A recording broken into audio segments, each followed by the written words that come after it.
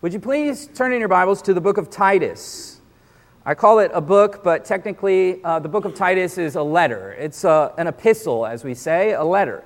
It was written in the early 60s by the historic Apostle Paul to a key church leader named Titus, who had his work cut out for him, planting churches and raising up church leaders, specifically pastors and deacons or elders and deacons, to lead in these congregations. They're planting churches, they're making disciples. That is the mission that Christ has given to his church. Plant churches, make disciples, reach the unreached. Titus, to whom the letter is named after, the recipient, was not only a church leader, but in the first century context of ethnic tensions and what have you, it's interesting to note that he belongs to the ethnic group of the Gentiles, whereas Paul, of course, is a Jewish man.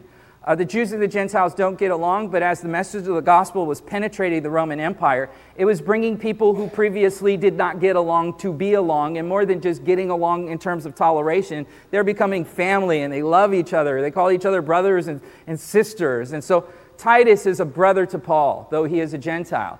He is, in addition to being a brother, he's a co-partner with Paul. He is trained by Paul, and Paul has sent him out in positions of leadership. Titus, in some instances, even operates as an apostolic designate, so he stands for Paul as an apostle having special authority in the early church. He is locally a pastor who ministers the word of God to the saints. Paul took Titus with him to Jerusalem. We read about it in Galatians 2. They carried out various assignments that you can read about in other epistles. And so he's very well trained, Titus is, personally at the hands of the Apostle Paul. At the time of this letter, however, the hands of the Apostle Paul are far from Titus. You see, Paul had left Titus on the island of Crete, where he was training up church leaders, planting churches, raising up pastors, making disciples, trying to reach the unreached, go to the ends of the earth. And now Titus is on his own. And now Titus is facing hardships.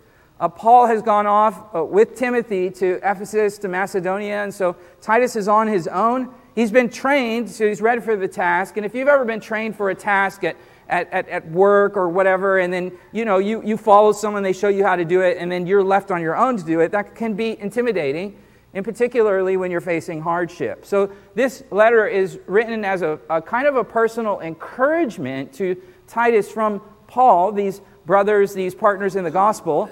In addition to being a personal encouragement, it is loaded with reminders of big ideas for life and for Christian faith and for practice and for worship.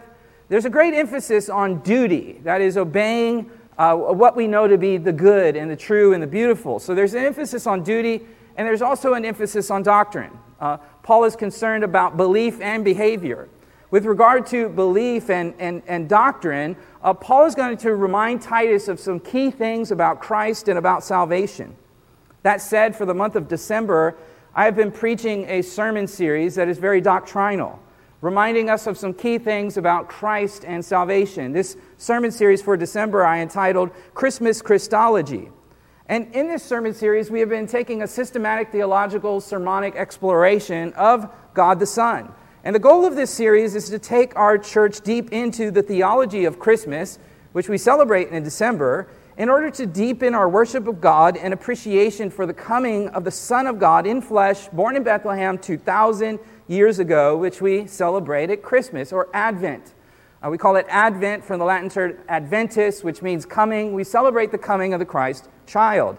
And in celebrating that coming, it was on my heart as a pastor in the church to make sure that we understand the background and the story and the theology and the riches of this, so that we don't just go through the motions of the holiday, but we really dig deep into God the Son. Continuing with this will be the last installment of it, part 5 in this series.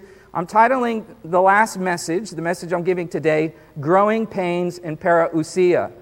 Depending on your age and your consumption of media, you might remember Growing Pains, that TV show. It was kind of popular in the, late 80s or early 90s.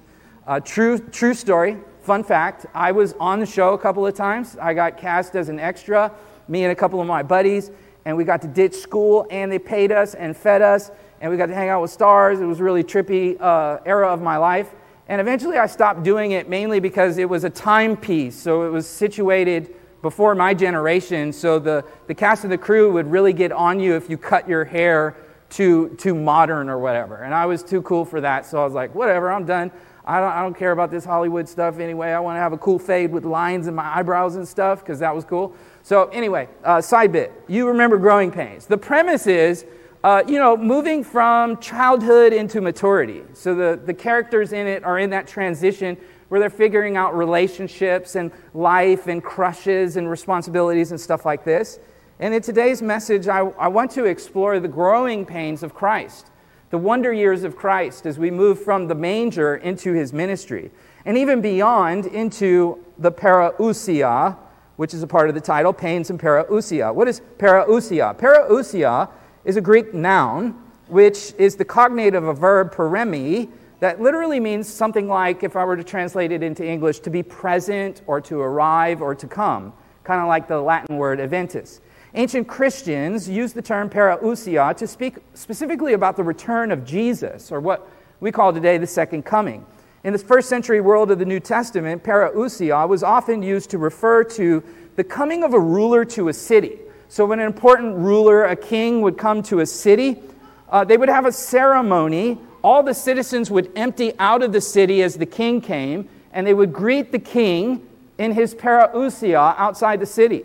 They would have ceremonies of paying title and tribute and honor to the king, festivities outside of the city, and then that would begin a grand procession, the parousia, as the citizens of the city would come with the king and then back into the city, okay? So that's first century context, Greco-Roman appreciation for what that word meant, and then how that word gets picked up in the New Testament.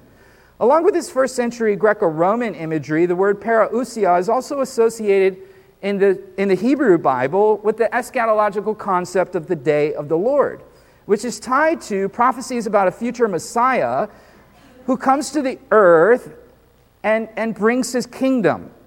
The Apostle Paul uses this Jewish concept and Greco-Roman imagery when he talks about Christ coming, gathering his church, and then coming in procession with his church. 1 Thessalonians chapter 4, Paul writes about the revelation of Jesus. When we who are alive and remain will be caught up together with him in the clouds, and so we will be with the Lord.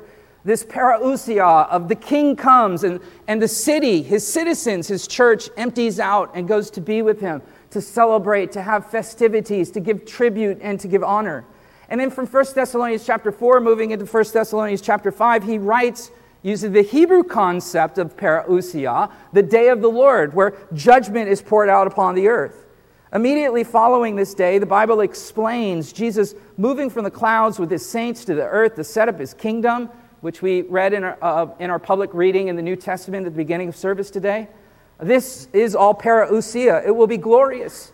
The Christ child, all grown up, lived his life. He dies on the cross. He rises up from the dead. He ascends into heaven. And one day our great king will come, and there will be parousia. We will be caught up with him to meet him, and sometime thereafter he leads us in procession back into the city of God. Now to Titus chapter 2, we see Paul talking about parousia. He speaks of a glorious coming. Draw your eyes at Titus chapter 2. Find your way to verse 11. He begins in verse 11. For the grace of God has appeared, bringing salvation to all men, instructing us to deny ungodliness and worldly desires and to live sensibly, righteously, and godly in the present age, looking for the blessed hope and the appearing of the glory of our great God and Savior, Christ Jesus, who gave himself up for us to redeem us from every lawless deed and to purify for himself a people for his own possession, zealous for good deeds. So though Titus is facing hardship, though Paul and Timothy have taken off, Paul reminds him everything is going to be all right. Parousia is our hope, the great and glorious appearance of Christ when he returns, Christmas future. And that hope is rooted in the historical reality of Christmas past, rooted in the historical reality of the person of God the Son in Christ. It's rooted in his theological identity as God. Note that the Christ is God and Savior in the text. We would have no Savior without Christmas. So Paul is appealing to Christology as he writes to comfort, to encourage, and to instruct Titus and the church, which brings me to the first point on your outline. Christmas past, the biblical data. A, Christology. Christology is simply Christologos, the study of Christ. Ology, the study of. We think of biology, bios, life. Biology, the study of life. Or other geology, geos, the study of the earth, right, and what have you. Christology is the study of the Christ. Our study has had two basic presuppositions with it. I'm beginning today's sermon with review. For those of you who have been here every Sunday, it might sound a little redundant, but keep in mind that redundancy is one of the best ways that humans learn. Why? Because one, we're stubborn, and two, we're forgetful. So saying the same thing over and over and over has a powerful effect, and it's one of the ways that we really learn things. So presuppositions. This series has involved two major convictions. One, that the Bible is an original source material that we can trust for proper research and scientific investigation. Secondly, the historical doctrine of the Trinity is our biblical paradigm for Christological inquiry. In Christmas, we celebrate God becoming a man. However, as Christians, we want to say something more specific than just God becoming a man. We believe God the Son specifically became a man, which requires the doctrine of the triunity of God. What does this doctrine entail? I'm glad you asked. Here's the orthodox definition we've been offering in this series. There's one God who eternally exists in three co-equal and different persons: the Father, the Son, and the Holy Spirit, all of whom are fully God, all of whom are equal. They exist eternally in this amazing love relationship. The Son loves his Father loves the Son, the Spirit loves the Son, the Spirit loves the Father loves the Spirit. There's this eternal bond of love. In fact, the Scriptures tell us that God is love, which requires there to be more than one person, because in order to have love, you have to have more than one person. And in God, we have three eternal persons: Father, Son, and Spirit. The celebration of Christmas requires this understanding of the triunity of God, which is why it is necessary, if we're going to talk about Christmas Christology, to have that as a foundation, to understand, who is God the Son and his relationship with the Father. When we study the Christmas story, we see divine agency through and through the Christmas story. We see miracles and angels, and we see in the Christmas story the movement of the Father, the Son, and the Spirit. This has, to readers of the Bible, isn't new. You see the movement of the Father and the Son and the Spirit throughout the storyline of the Bible. In fact, the Bible opens with the triune God. When you're in the book of Genesis, in the first chapter, you see in the beginning God creates. And then you see, just in a couple of verses there, you see the Spirit hovering over the waters of creation. You have the presence of the Spirit. You have God the Father creating. You have this repetition of the Word. God creates by the power of his Word, which the Gospel of John picks up and says, in the beginning was the Word, and the Word was with God, and the Word was God. And John goes on to explain how the Word became flesh and incarnated.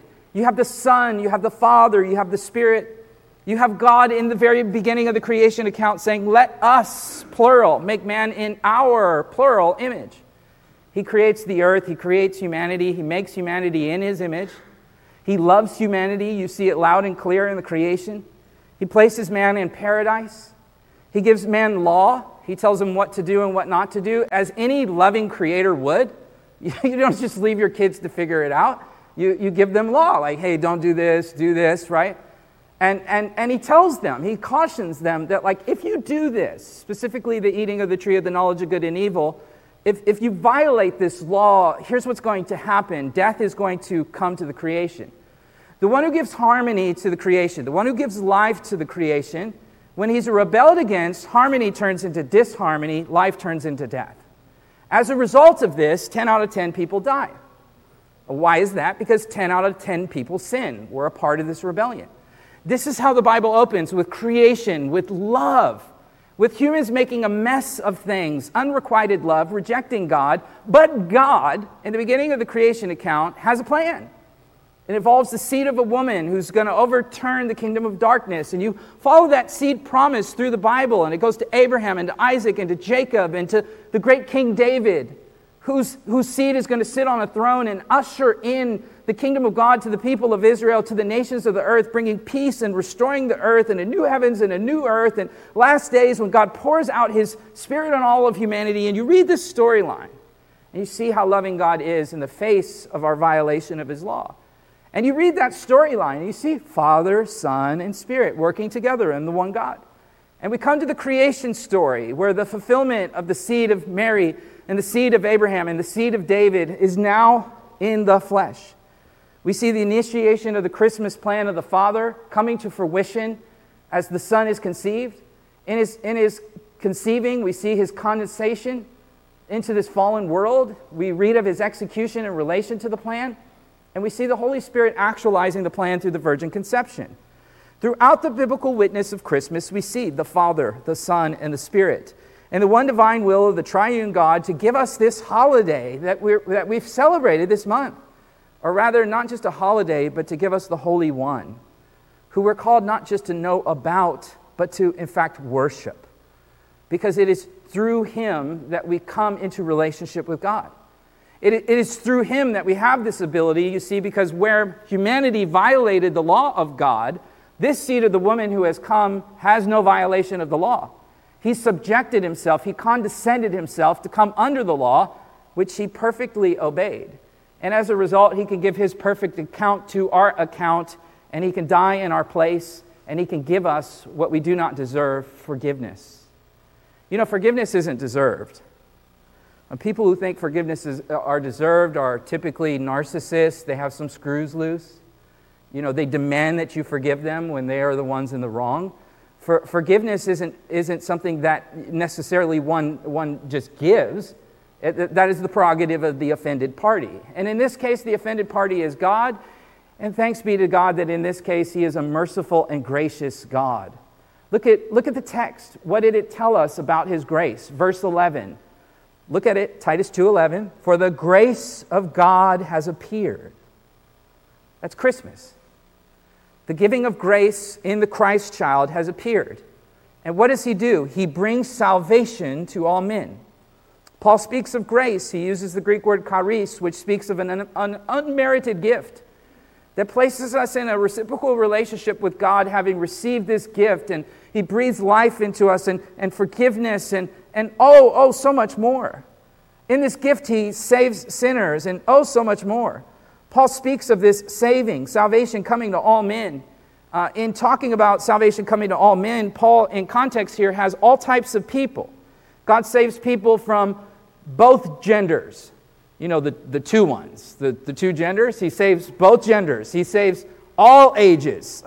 There's lots of ages, unlike genders. All ethnicities, all social classes, whatever grouping that humans come up with, designations in our various social taxonomies, he saves from all, poor and rich, male and female, young and old. In the context of Titus, Paul writes of different ethnicities. Heck, as I already noted, the letter is being written from a Jewish man to a Gentile. He saves all, Jews and Gentiles. He saves older men, Titus 2:2. He saves older women, Titus 2:3. He saves young women, Titus 2:4. He saves husbands, Titus 2:4 and 5. He saves children, Titus 2:4. He saves younger men, Titus 2:6. He saves those who are in debt bondage, Titus 2:9. He saves those who are collecting on said debts in Titus 2:9. All people, he saves all people, and all need a Savior. That said, not all will be saved. In Titus 2:14, Paul speaks of Christ's particular redemption, and I quote, who gave himself for us to redeem us for his what? Own possession. Christ has come to save a specific people for himself. That said, to save us from what? Well, the penalty of sin and death. Like I said, 10 out of 10 people die because 10 out of 10 people sin. And so death is the punishment from that. I don't know about you, but I want to be saved from that, right? Now, beyond death, there is existence. To be absent from the body doesn't mean that you cease to exist. When your biological functions cease, you can still exist. And the science on this is quite compelling. There is existence beyond the body. That said, we do not escape the justice of God simply in biological death. So Hitler, commits suicide. I'm going to kill millions of people, right? And then just snuff myself out. Guess what, buddy? You didn't escape justice. Because there is existence beyond your biological functions. You will exist beyond the grave. There is an afterlife. And in the afterlife, there will be consequence for your sins. And all will be judged by the righteous standard of God's law. And anyone who has violated God's law in any manner of the law will incur the debt of the law. This is fundamental to understanding the law. The law is present to violate to punish those who violate it. In other words, you don't get rewarded for obeying the law. The police will never pull you over and compliment you on how you've been driving the speed limit and give you a get-out-of-jail card or give you a 24-hour pass to just drive like a crazy man or something like that. Right? I use this illustration often in church that I can't kill someone and stand before the judge and say, Your Honor, think about all the people I haven't killed. My goodness outweighs my badness. And yet many people in our culture think, well, but I'm a good person. You say, that's fine. I'm not doubting that you're a good person, in particular by human standards. I think you're a good person or whatever. But by God's divine standard of his law, you've broken it. And I'm not saying that to be mean because I've broken it too. We've all broken it. We all have sinned and fallen short of the glory of God. And so to be saved from what? To be saved from that punishment in death and in the afterlife. Another question that we often don't pause to consider, we talk about being saved from hell, but we also don't talk about who we're being saved from. There's the what, and then there's the who. Who are we being saved from? We're being saved from God himself, the judge, who is just and who will punish us for the wrong that we have done, and that is fair. This who question is important, and even who are we being saved from? God, but who is God is the next question, because we're not just talking about a generic God. We're not talking about a figment of our own imagination God. We're talking about the true and living God. There's a God who is, and there's a God that humans create, and the two are not the same. This is the true and living God, this triune God that we've been exploring. And in this triune God, a member of this Godhead, God the Son, became a man, and Paul describes that as grace appearing to us in the incarnation. And so we want to understand the incarnation, and in this series I've been giving you essentials to Christmas Christology. Look back at the text where we left off. I stopped in verse 14, where Paul is moving between doctrine and duty, saying you got to have good deeds, right? And you got to understand this doctrine. Paul is concerned with their doctrine.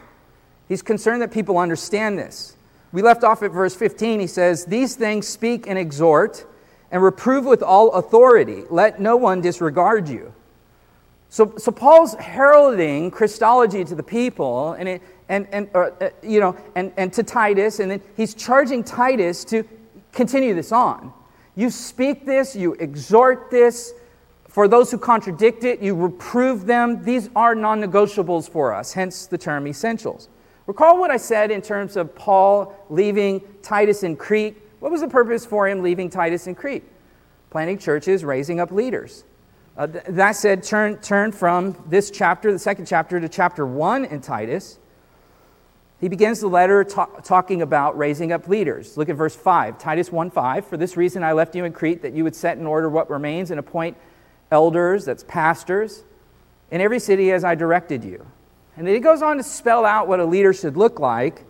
Skip down to verse 9. He notes, he's listing out some duties, and he also lists out doctrine here. In verse 9, "Holding fast the faithful word, which is in accordance with the teaching, so that he will be able both to exhort in sound doctrine and to refute those who contradict."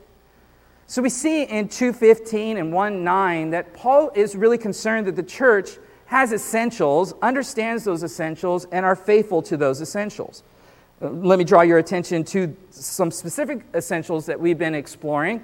And again, this is redundant, but redundancy is a good teacher, learning something over and over and over. We're just trying to build in that muscle memory. Any athlete knows this, any boxer knows this, any fighter knows this. You do the same drill over and over and over until it gets ingrained in you that you don't even have to think about it. It just comes out over and over. If you're learning a new language, you over and over, you go through your vocabulary, and then you move into that sweet spot where you don't have to think about it, it just flows. And so too, I hope that these will flow in our understanding of Christ and our worship of Him. Number one, Christ is fully and completely God. We saw this loud and clear in Titus. Turn back to chapter 2, verse 13. Notice how Paul describes Jesus to Titus. He describes him in verse 13 as the great God and Savior. I mean, nothing could be clearer from the text. For cults who try to take the Bible and use it to their own sordid gain and deny the deity of Christ, it's just loud and clear in 2:13. He is both God and Savior. Elsewhere in the Bible, we read that Jesus created the universe of the visible and invisible. We see this throughout the Scriptures. We see Jesus' general providence over the universe that is ascribed to him. He's sovereign and sustainer. We see him forgiving sins. Who can forgive sins but God alone? We see him giving everlasting life to people. These are the things, the properties of none other than God. It's clear in the text that Christ is God. In addition to being fully God, we see, number 2 on your outline, that Christ is fully and completely human. Why does he need to be fully and completely human?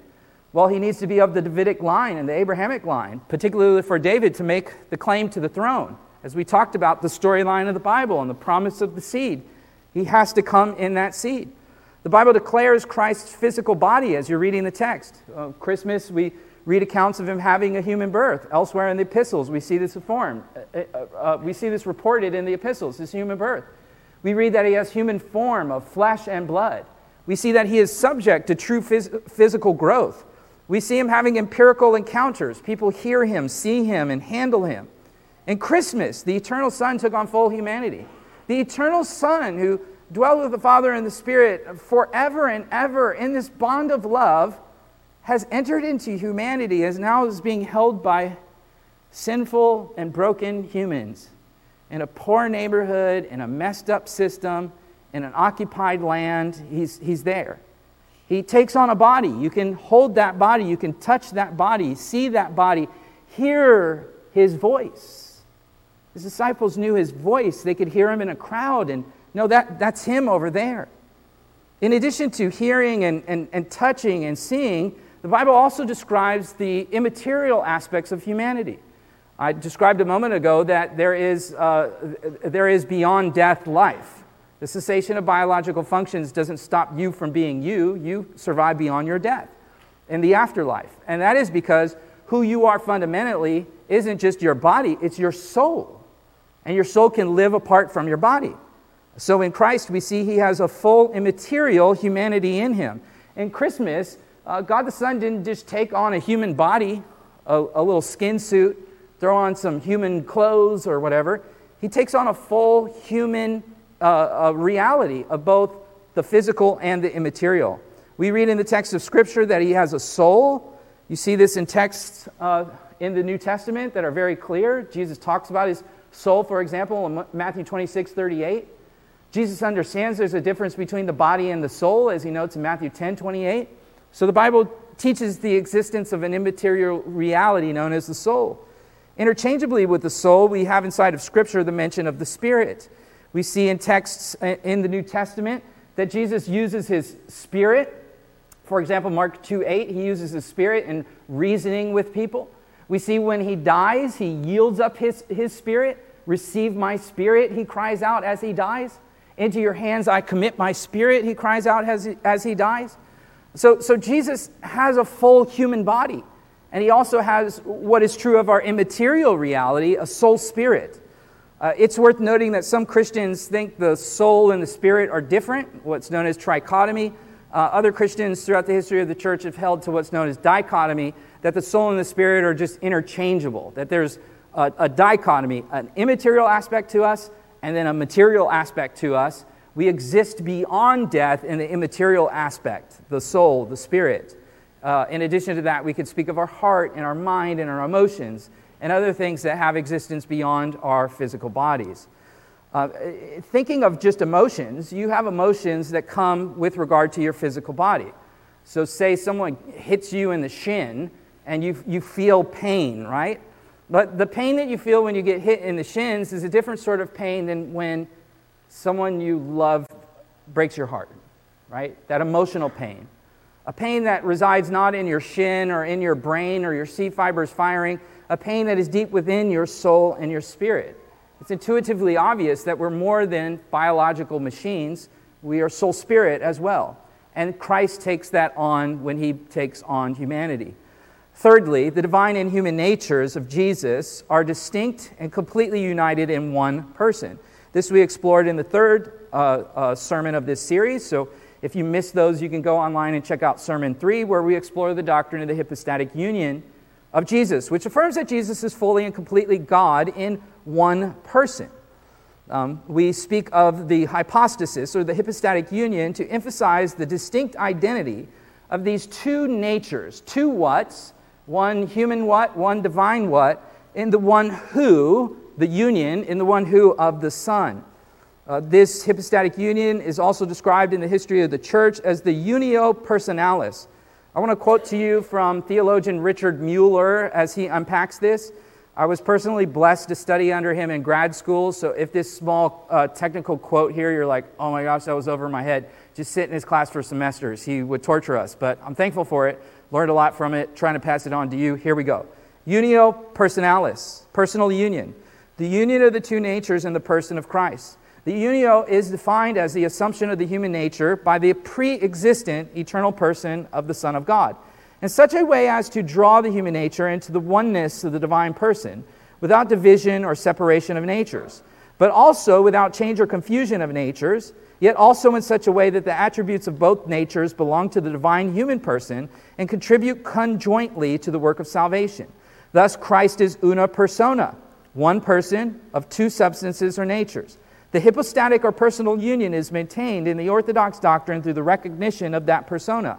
Is not the sum of two natures, but rather is the divine person of the Son. Okay, maybe that's technical. Let's just put it like this. Jesus of Nazareth is one who? The eternal Son. Jesus of Nazareth is simply a human name that is given to that person who already existed and always existed, the Son. Jesus of Nazareth was and is one person who is both God and man. He is theanthropos, theos, God, anthropos, man, in his person. Jesus is God, as we discussed in this sermon series, because he is homoousia, meaning of the same nature with God the Father and God the Spirit. And because of Christmas, Jesus is also the same nature as us. The homoousia became homo sapien, one person in two natures, both God and man. The human nature comes to us in Christmas through the womb of the Virgin, which brings us to the fourth essential point, the virgin conception of Christ.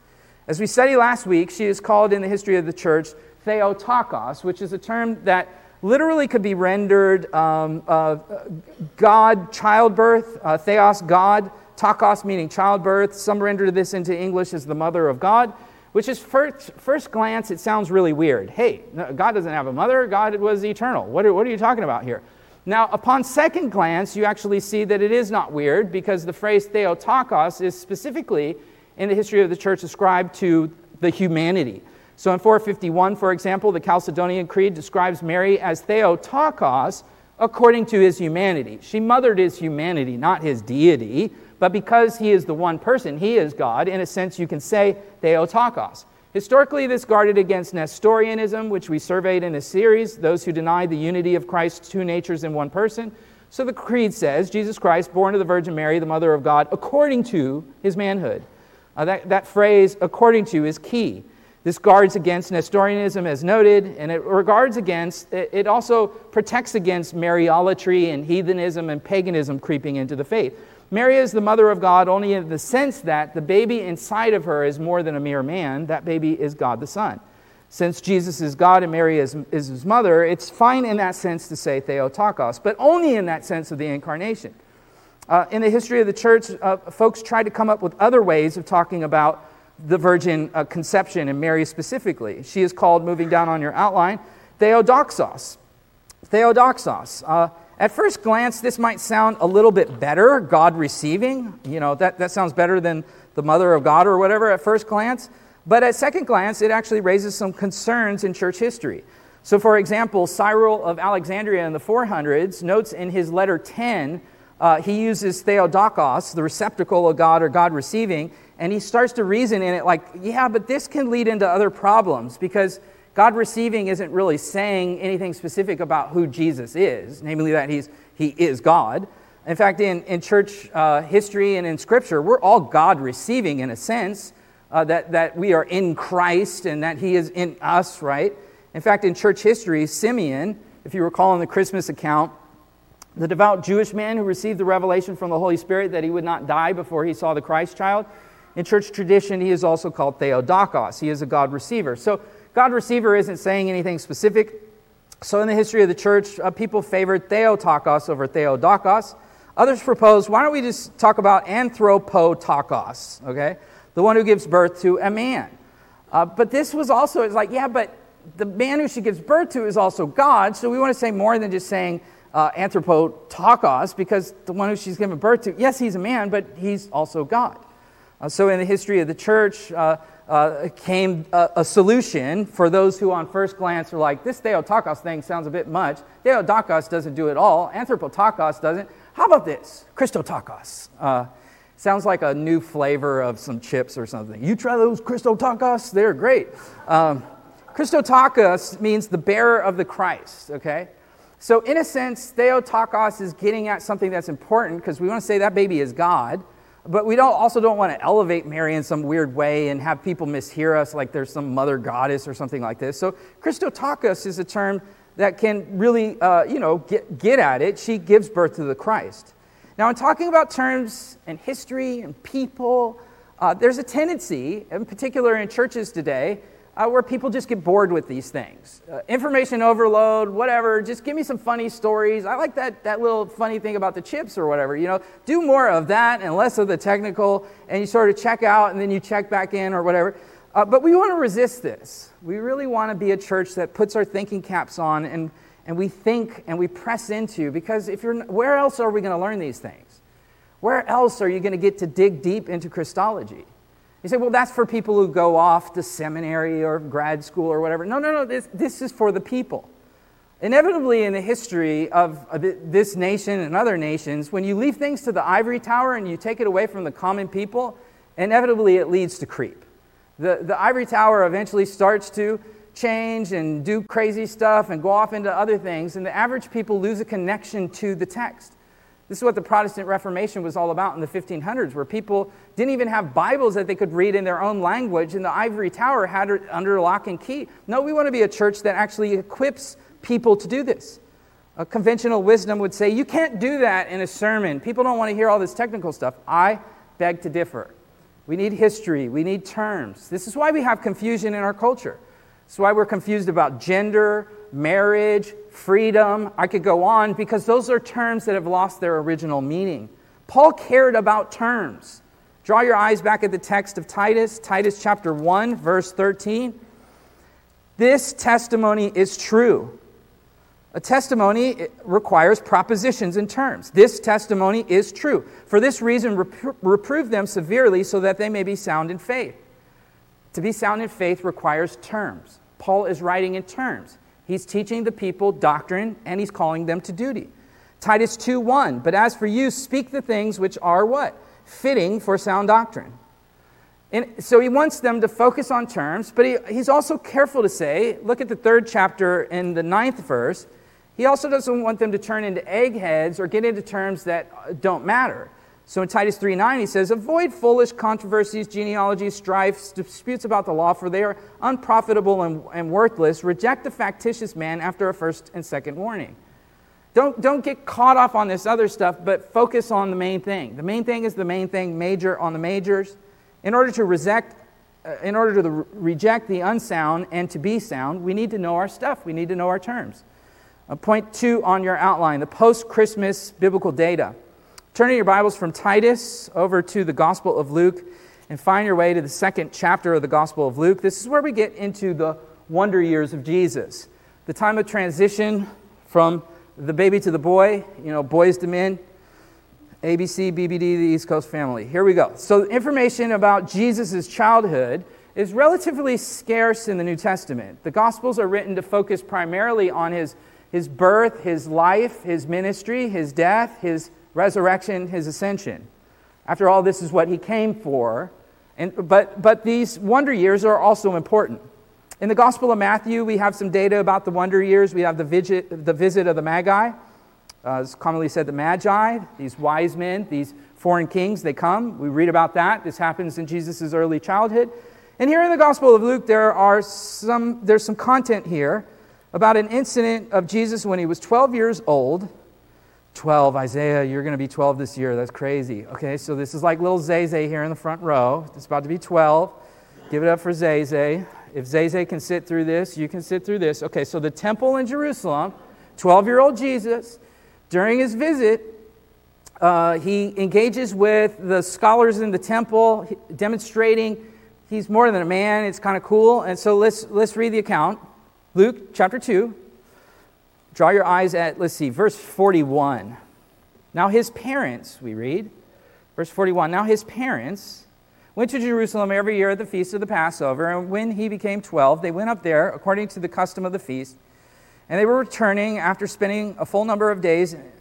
The boy Jesus stayed behind in Jerusalem, but his parents were unaware of it, but supposed him to be in the caravan. And they went a day's journey, and they began looking for him among their relatives and acquaintances, and they did not find him until they returned to Jerusalem looking for him. It's a Shalash Relogim, a festival where you go to the city of Jerusalem. It's like Thanksgiving where everyone comes to town. And so it's crowded. It would be easy to lose a little guy in a crowd like that. Can you imagine losing Jesus? Can you imagine what that's like for Joseph and Mary? True story. I've lost kids before. The scariest one was we were in London at the London Museum, lots of crowds. My little guy, Obi, he's like 5 years old. He's super small, super cute. I thought my wife was watching him. I guess she thought I was watching him. We had an extended crowd of friends and whatever. And next thing you know, I'm in full, showing people the artifacts because it's the British Museum. They got all this cool stuff from the Bible. And I'm leading our group. And next thing I know, where's Obi? And we look around, Obi's not with us. And then all of a sudden, you're just filled with fear. Like, where's Obi? And we just start yelling like Americans. And all these British people, we were quite the spectacle. And we couldn't find him for a few minutes. It was just a few minutes. Let alone, in this case, it's for days. I can't imagine the panic of this. And we found the little kid. He was sitting under a bench with a tablet, just playing his little game, happy as can be, and we were scared to death, And then I got chided by one of the British security guards who gave me a full lecture about not losing your kids, and was like, yes, thank you, all right, moving on then. It's a scary thing. But that's Obi. We're talking about the Son of God here. Can you imagine that argument between Joseph and Mary? I thought you were watching him. It's like we are in so much trouble with God the Father. We've lost his son. Imagine the stress of this. Verse 46, then 3 days after they found him in the temple, right? 3 days this goes on. Imagine 3 days. 3 days. This makes me think of Jesus in the tomb, dead for 3 days, and his male disciples who had, in a sense, missed him. And just as Mary and Joseph, we also see in Jesus' death, the female disciples are at the tomb, and they don't know where to find him. And through it all, as in the case of his death, and they don't know where to find him, through it all, he was in full control. Today you will be with me in paradise. You don't know where to find him, but he's in full control. He's in paradise with his Father and soon to return to the earth in resurrection glory. They found him in the temple, verse 46, sitting in the midst of the teachers, the rabbis, and listening to them and asking them questions. And all, verse 47, who heard him were amazed at his understanding and his answers. The boy Jesus is schooling the professors of the day. So he knew his terms. He could throw down on some Theotokos, Theodoxos, Christotokos, that sounded like Christotacos. Yeah, he knows his terms. He knows his theology. He knows his scripture. He's in full control. There's no panic. He's not playing on a tablet, chilling. He's intentionally engaging the institution. Meanwhile, his mom finds him, verse 48, and when they saw him, they were astonished. His mother said to him, "Son, why have you treated us this way? Behold, your father and I have been anxiously looking for you." Verse 49, and he said to him, "Why were you looking for me? Did you not know that I would be in my Father's house?" But they did not understand, verse 50, the statement which he had made to them. So recall, it's 12 years later. Mary and Joseph have pieces of revelation, the angelic revelation that was given to them. They have a certain understanding about Emmanuel and what's going on here and the virgin conception and some ties to prophecy and whatnot. But you're still reading your Hebrew Bible because it's coming to fruition and you're going, what's happening? Right? Even as Jesus teaches his disciples, cognitively the wheels are going and you're kind of like, hey, what's going on here? What's interesting here in the text, if you haven't stopped to pause and consider the power of this, these are Jesus' first recorded words. This is the first time, by revelation of the Holy Spirit in Scripture, are we told what Jesus' first words in Scripture are. And they are loud and clear that he knows who he is and what his mission was. Right? If it was like, Obi, what are you doing? We were looking for you in the British Museum. I was in my father's house. You were like, get out of here. Give me that tablet. You're grounded. What do you mean your father's house? They're in the temple.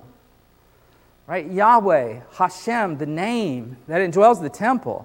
He says, that's my Father. Recall in John 5 when Jesus speaks of God the Father as his Father, how they accuse him of heresy, because in the text of John 5 it says he was making himself equal to God, calling God his Father.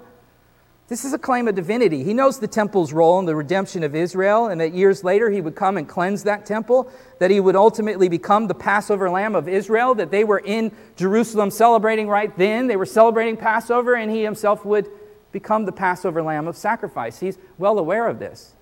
Along with showing his divinity, we also see in the text of Scripture his humanity. We see his life and limitations. Moving down your outline, looking at his life and limitations, and moving down the text in Luke 2, look at verse 51.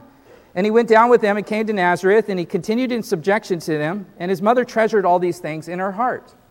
The eternal Son was never in subjection to no other person. You say, well, wasn't he subjected to the Father? No, he and the Father are one, and the Spirit are one, and God has one will and one nature.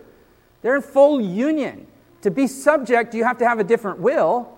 They have one shared will. The Father and the Son aren't eternally, I don't want to do that, Dad.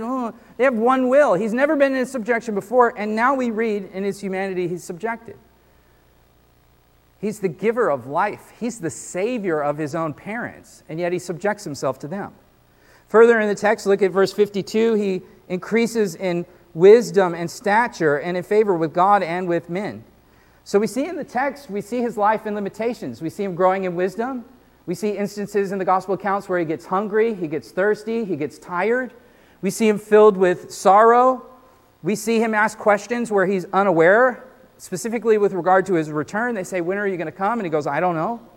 We see him being surprised and astonished in instances inside of the Bible, where he's amazed at his hometown's lack of faith. He's astonished at the centurion's faith.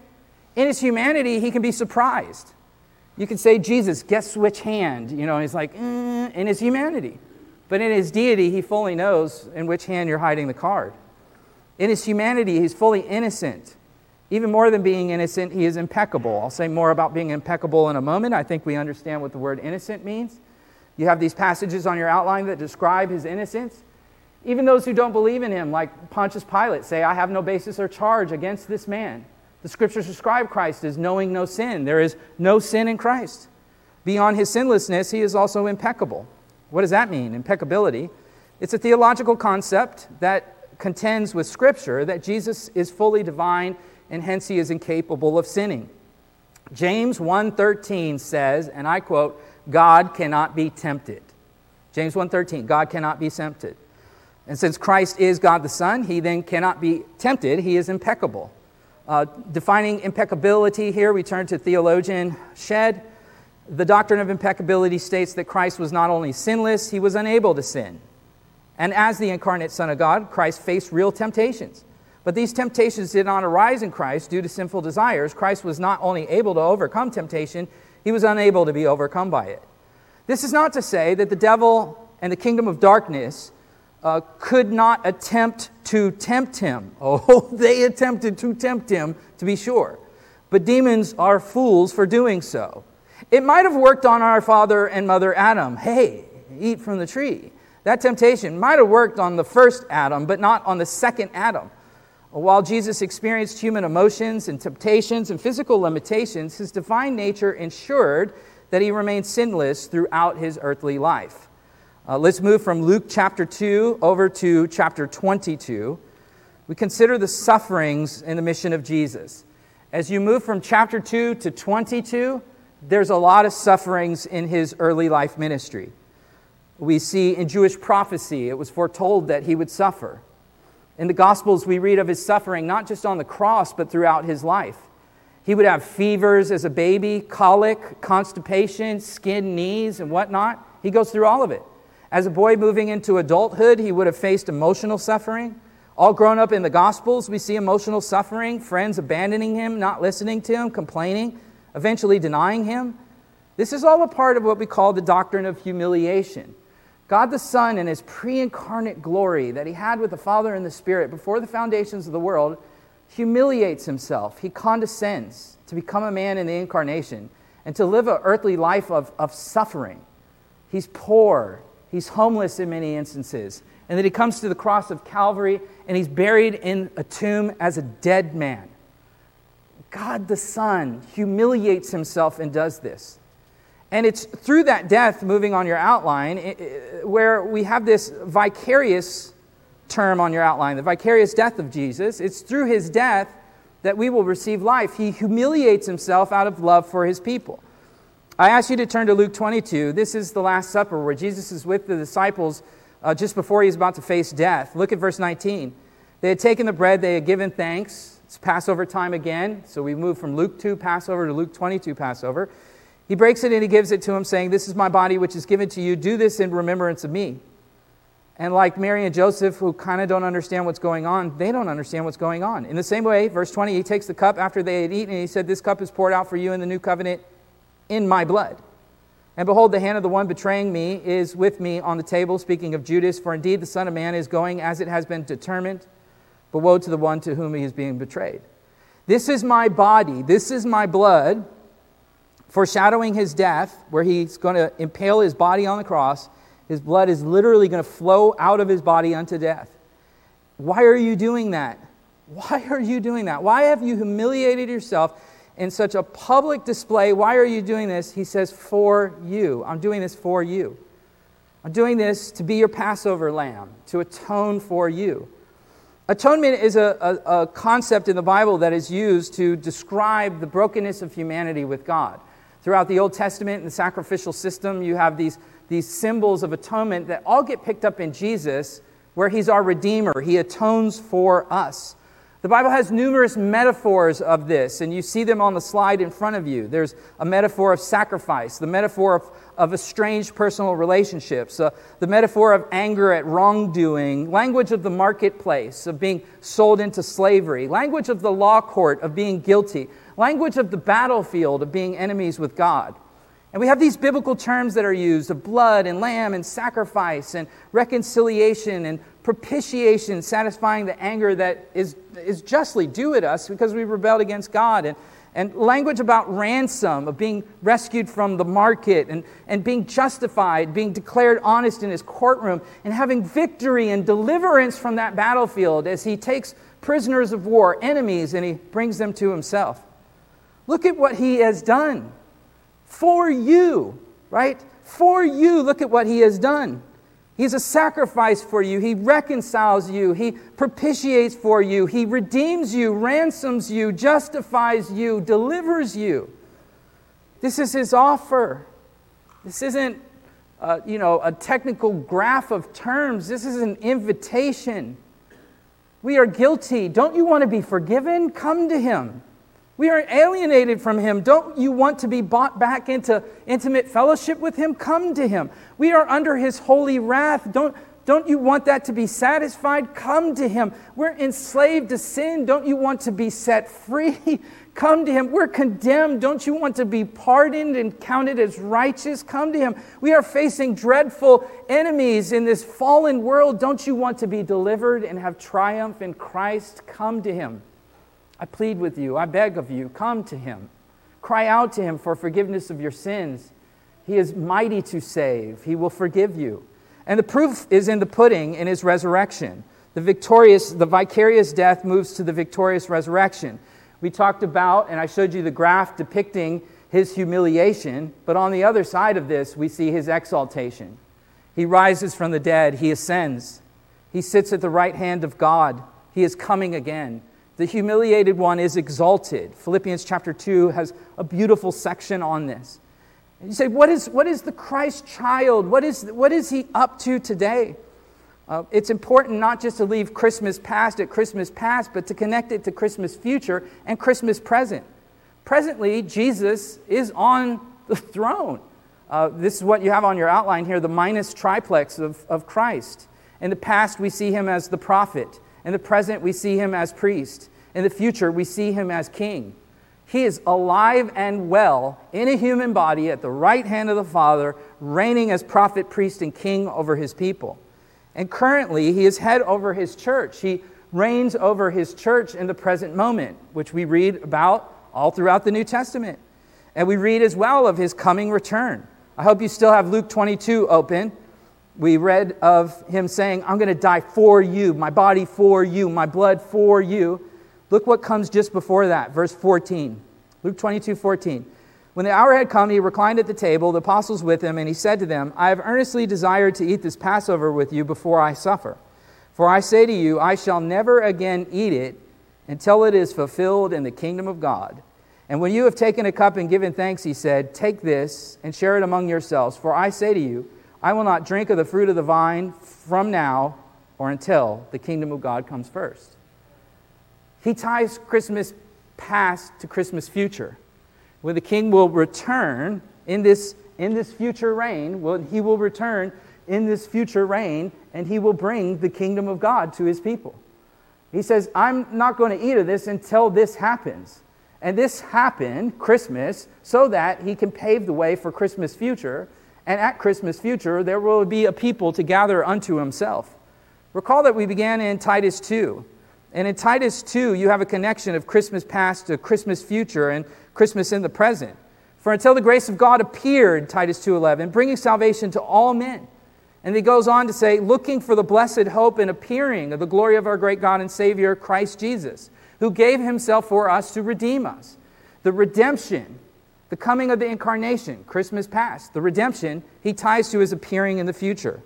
All of this to say, the concluding point is for us, don't just leave Christmas back in the first century. The hope that the wise men had, the hope that the shepherds had, the hope that the ancients had of the coming one is still our hope. The one who has come is coming again. Amen? Let's do it again. The one who has come is coming again. Amen? And it was necessary for God the Son to become incarnate. It was necessary for a God-man to save us from our sins. The necessity of Christ's humanity is clear. In order to stand in our place, he has to be what we are. He has to be a man in order to stand in the place of men. Gregory Nazianzen's dictum in the 300s, he said, the unassumed is unhealed. To heal us, he had to become what we are. He is what we are. He's homoousia, homo, the same. He's the same stuff that we are. At Christmas is past, and now everything's on sale, right? You go to the store, everything's on sale. I was at the store the other day. I'm looking at all the gingerbread houses, and there was one. It has gingerbread men in the kit. You got gingerbread men in the gingerbread house. And I don't know, it just for a second it seemed kind of weird. I'd never thought about it really before, but I'm like, the gingerbread men are made out of the same stuff that they live in. The gingerbread house is the gingerbread men. It's the same stuff. It's homoousia. You're made of the same stuff that you live in. And so too, Christ, he's become the same stuff that we are. Full humanity, body, soul, spirit, all of it. He's become everything that we are. Like gingerbread men, that's what you live in. He came and lived among us. He dwelt among us. The necessity of his deity is also clear, as we've seen in this study. As a human, he becomes what we are so that he can die in our place. But if he's not God, then he doesn't have the prerogative to forgive. And as God, we see that he brings perfect revelation to us. He brings revelation to us in the flesh. And in the flesh, he provides an example for us. You want someone to look up to? Look unto him. He's the perfect example of us in every way, of what we ought to be, because he obeys the law of God. And that's how he saves us. We broke the law, he obeys the law. He goes, you want my grade or yours? I mean, in school, you've probably failed a test here or there, right? Imagine if your teacher was like, I'll give you someone else's perfect score. Sign me up for that. Don't tell my parents. I want that. You get his perfect score. And in his humanity, we see him as a faithful high priest who intercedes for us, who we can run to. When you run to him in prayer, you're not just talking to God, you're talking to the God-man. One who skinned his knee. One who had a stepdad. One who had crazy cousins and messed up uncles and drama around the holidays and all of that. You're talking to someone who knows. You're talking to someone who can sympathize with us in every way. Finally, you're talking to the one who is the propitiatory sacrifice for our sins. In a moment, we're going to sing and give thanks to him for being that propitiatory sacrifice. What we just read in Luke of him passing on this meal to the disciples we're going to partake in. The tables have bread and cups of juice on them. And in that we celebrate Christmas. We celebrate God the Son becoming a man. And hence these symbols of his body and blood. The eternal God is immaterial. He has no body or blood. But God the Son took on full humanity. And so we have these symbols before us. Jesus said, "Greater love has no one than this, the one who lays down his life." That's exactly what he did. He laid down his life for us. You know, one of the greatest joys in this world is the joy of being loved by another person for who we are in spite of our faults. No doubt you've been in relationships where you weren't loved for who you are in spite of your faults. A bad marriage is a lonely place. Being raised in a home with horrible parents is a lonely place. Being in a dysfunctional, dark family, being rejected by friends you love, these are lonely places where people will say, "No, I'm done with you because of this." The message of the gospel is a message of love, where God receives us as sinners and says, even though you've done this, right? Even though you are this, I will love you. I submit to you that this is the greatest joy one can experience in this life. It is the joy of being known and loved by God in spite of our sin. Being accepted by his grace, right? For the grace of God has appeared bringing salvation. That he has saved us, not on the basis of deeds which we have done in righteousness, but according to his mercy. And now he stands, he reigns in the heavens forever as a man, will return as the God-man, and has given us communion to celebrate until he returns. So let us come to the table. Let us celebrate the one who has come and who is coming again in his Parousia. Let's pray and let's sing and let's have communion. Father, thank you for this morning. Thank you for your word. Thank you for this church, Lord, where we are able to go deep into your word. Thank you for those who have gathered here today, Lord. And with the new year upon us, I pray that we would have a renewed vigor for the importance of Sunday morning, a renewed vigor for the gathering of the saints, a renewed passion for the gift that we have in being together, to join our voices together in song and to come to the table. You told us as often as we gather to partake in the table, and every week we get to do this together. What a highlight of our week to have communion. Bless this meal before us. May the symbols of the table remind us of all that you have done for us. And Lord, may you press into us the very things that we are learning, the information that we have gained today. May it not be mere information, but genuine transformation. Draw us in repentance and faith as we come to the table. And we're reminded of our sins before your law and the justification that you have provided for your people and the cost that it was, the humiliation of your Son who came for us. We offer these songs of worship, this time of communion, and our offerings this Sunday unto you. In Christ's name, amen.